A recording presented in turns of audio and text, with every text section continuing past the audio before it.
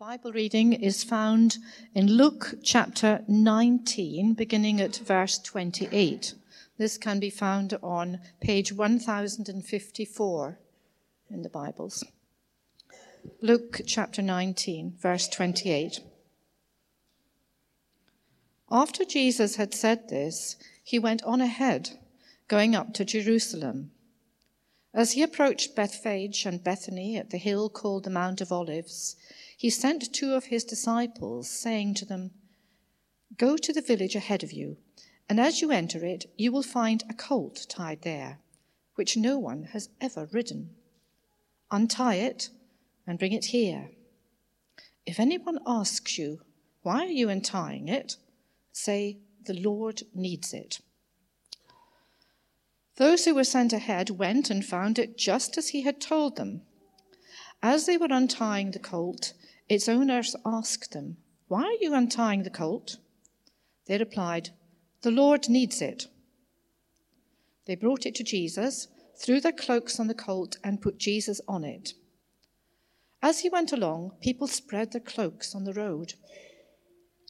When he came near the place where the road goes down the Mount of Olives, the whole crowd of disciples began joyfully to praise God in loud voices for all the miracles they had seen. "Blessed is the King who comes in the name of the Lord, peace in heaven and glory in the highest." Some of the Pharisees in the crowd said to Jesus, "Teacher, rebuke your disciples." "I tell you," he cried, "if they keep quiet, the stones will cry out."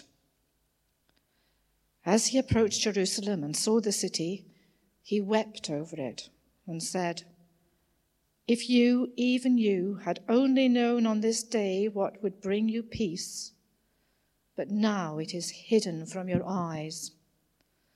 The days will come upon you when your enemies will build an embankment against you and encircle you and hem you in on every side. They will dash you to the ground, you and the children within your walls. They will not leave one stone on another, because you did not recognize the time of God's coming to you." And when Jesus entered the temple courts, he began to drive out those who were selling. "It is written," he said to them, "My house will be a house of prayer, but you have made it a den of robbers." Every day he was teaching at the temple, but the chief priests, the teachers of the law, and the leaders among the people were trying to kill him. Yet they could not find any way to do it, because all the people hung on his words. This is the word of the Lord. Thanks be to God.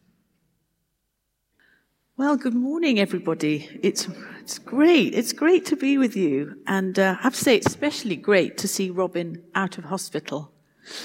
So do keep your Bibles out.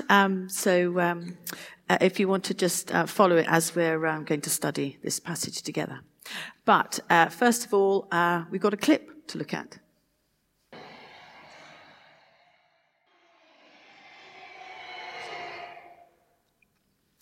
Great pageantry.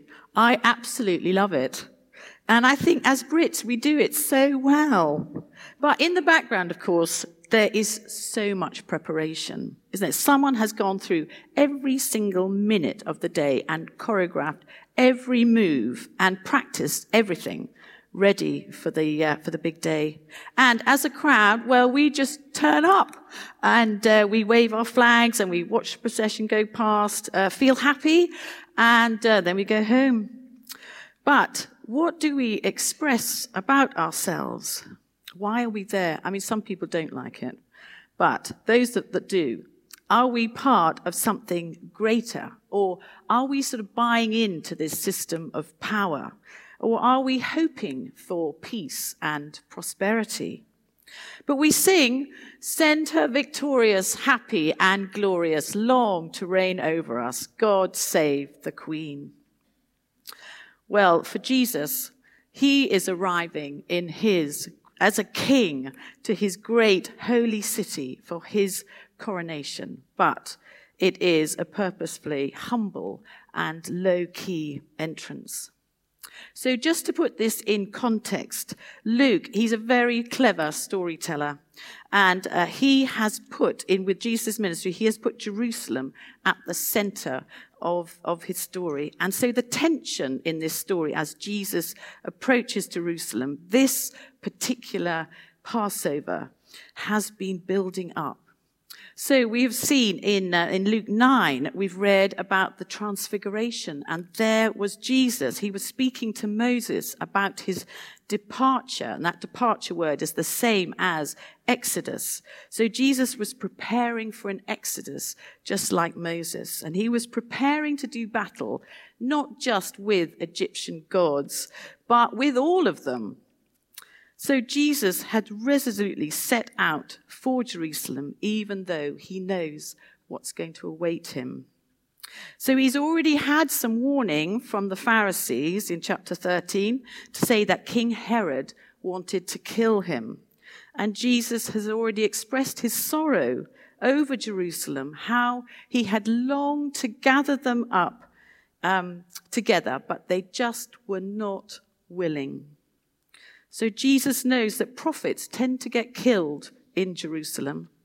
And Luke also, just before this story, has told the parable of the 10 miners, just before, which features a king whom his servants hated. And they say, "We do not want this man to be our king."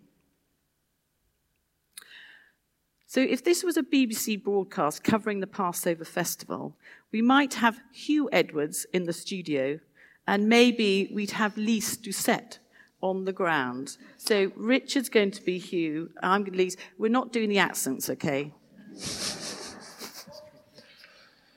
So, Lise, describe the mood for us in the crowd. Oh, yes, Hugh.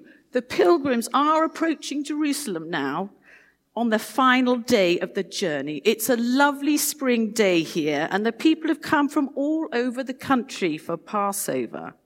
It's an exuberant crowd, I would say, Hugh, but there is a particular buzz as people are talking about the man Jesus, especially those pilgrims from Galilee. People I've talked to have a sense, Hugh, that something big is happening this year. It seems to be what the people are looking for. Shalom for themselves and their country, and liberation from the Roman occupation.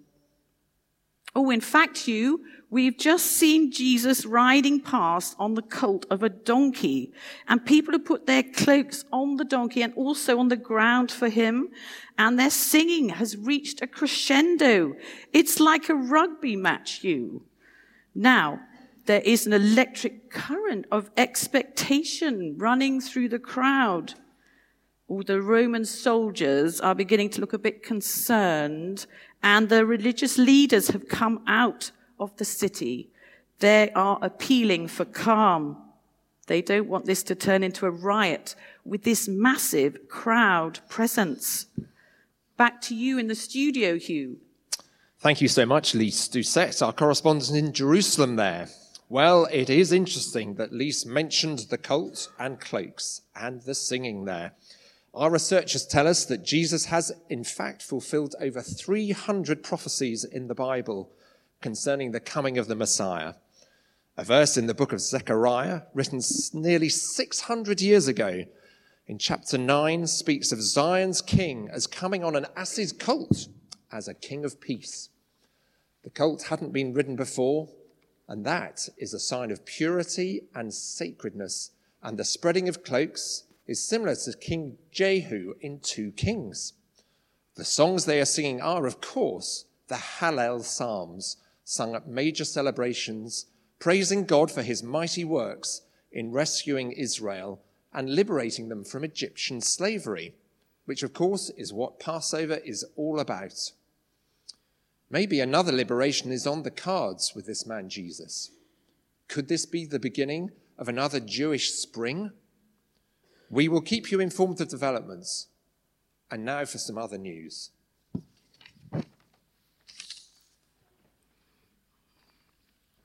So how does Jesus present himself as King and Messiah? So through the passage and the gospel, throughout his life, so that we had his birth and the dedication of the temple and his ministry, he has fulfilled scripture and he's performed so many signs and wonders. So people have been amazed at his teaching and his healings and even raising the dead. And only God can do these things.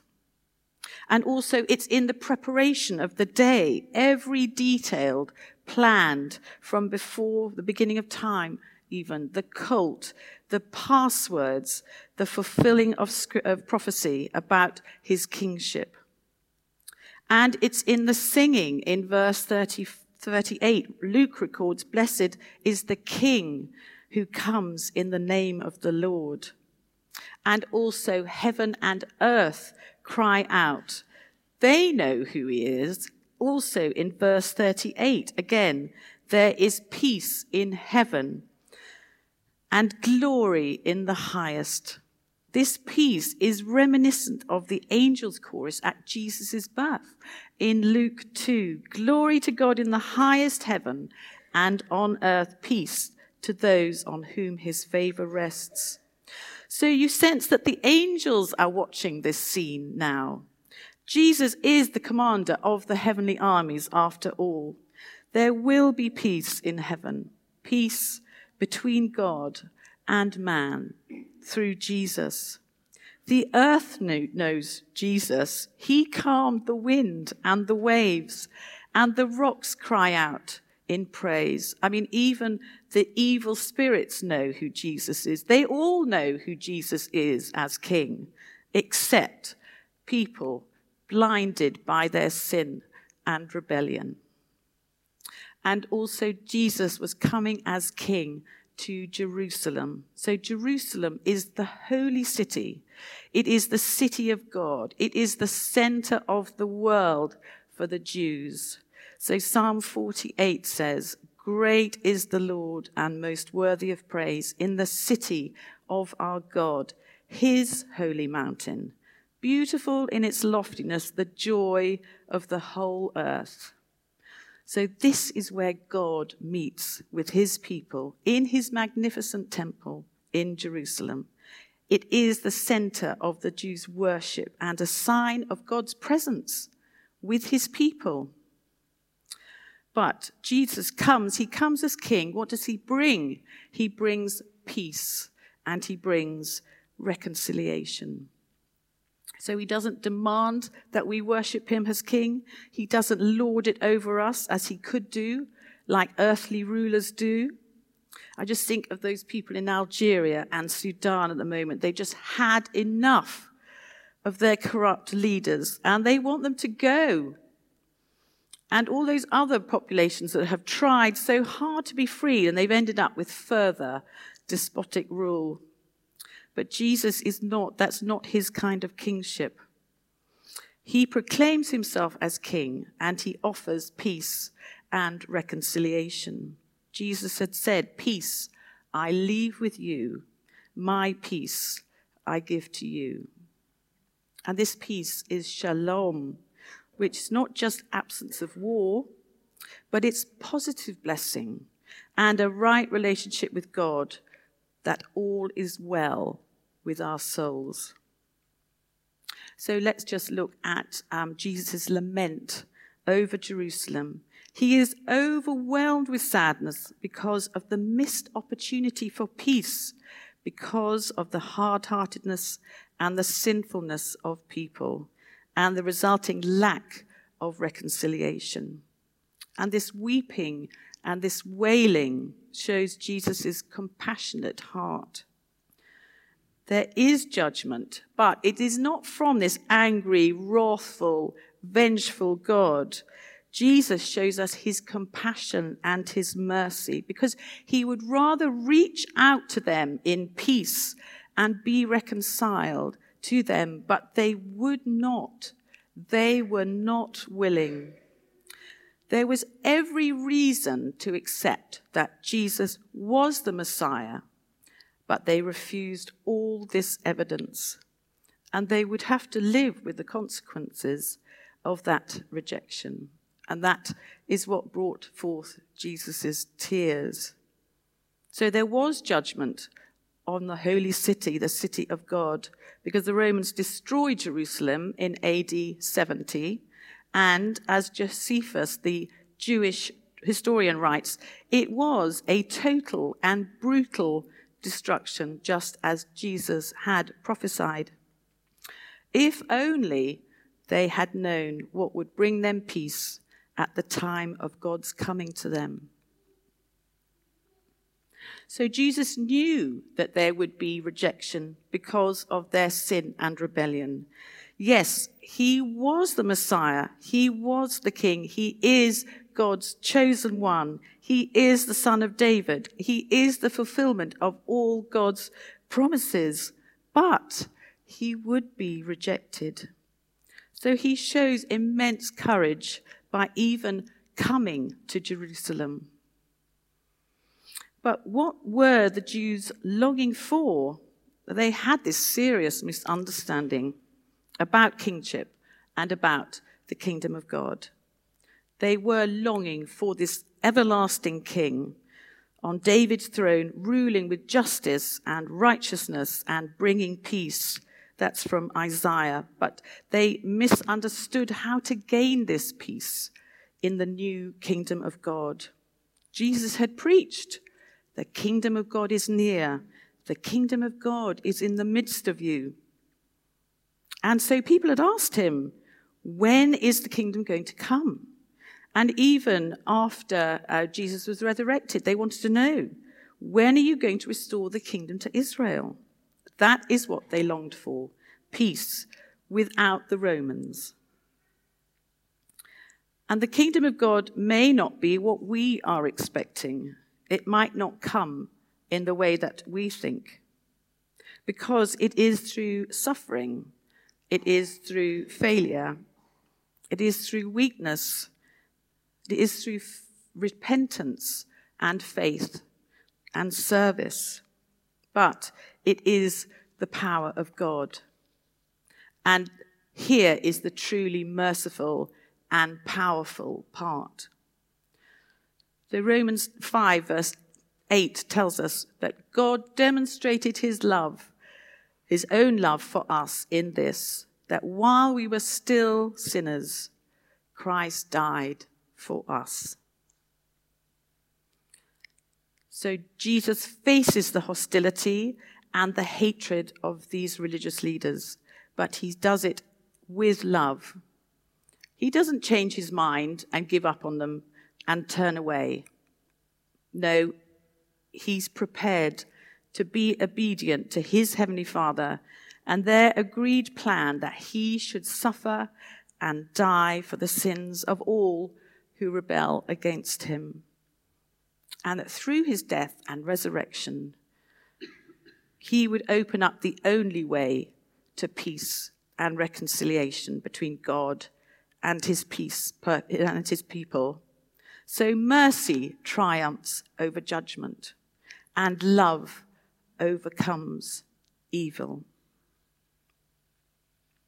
So maybe there are people that we know, maybe people in our own families who don't believe in Jesus. And we offer them Jesus, we offer Jesus to them, but they refuse to accept him as king. So it is good to lament these things as Jesus does with us, because we desperately want them to be reconciled with God, to have peace through faith in Jesus. But they choose to live their lives without reference to him. But are we lamenting? Or maybe we've just given up. Or maybe we think, well, it doesn't really matter. How hard-hearted are we?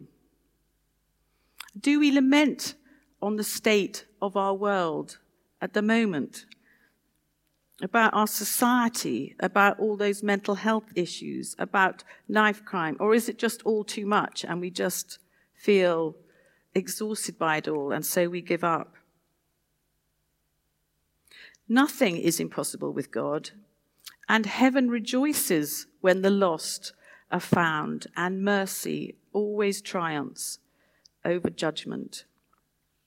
I was just interested to know in the news sheet that there is a standing together on the 1st of May where they're going to, WTC are doing an event when they're looking at praise, worship and lament. And I just thought that would be a very interesting thing to go to. Because lament should actually start with ourselves before the Lord. So in response to Jesus' lament, I'm just going to finish by reading a poem for Palm Sunday, which is by Malcolm Geet. So if you like, you can use this as a prayer.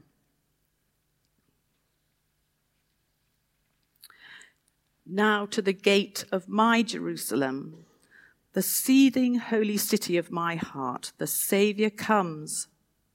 But will I welcome him?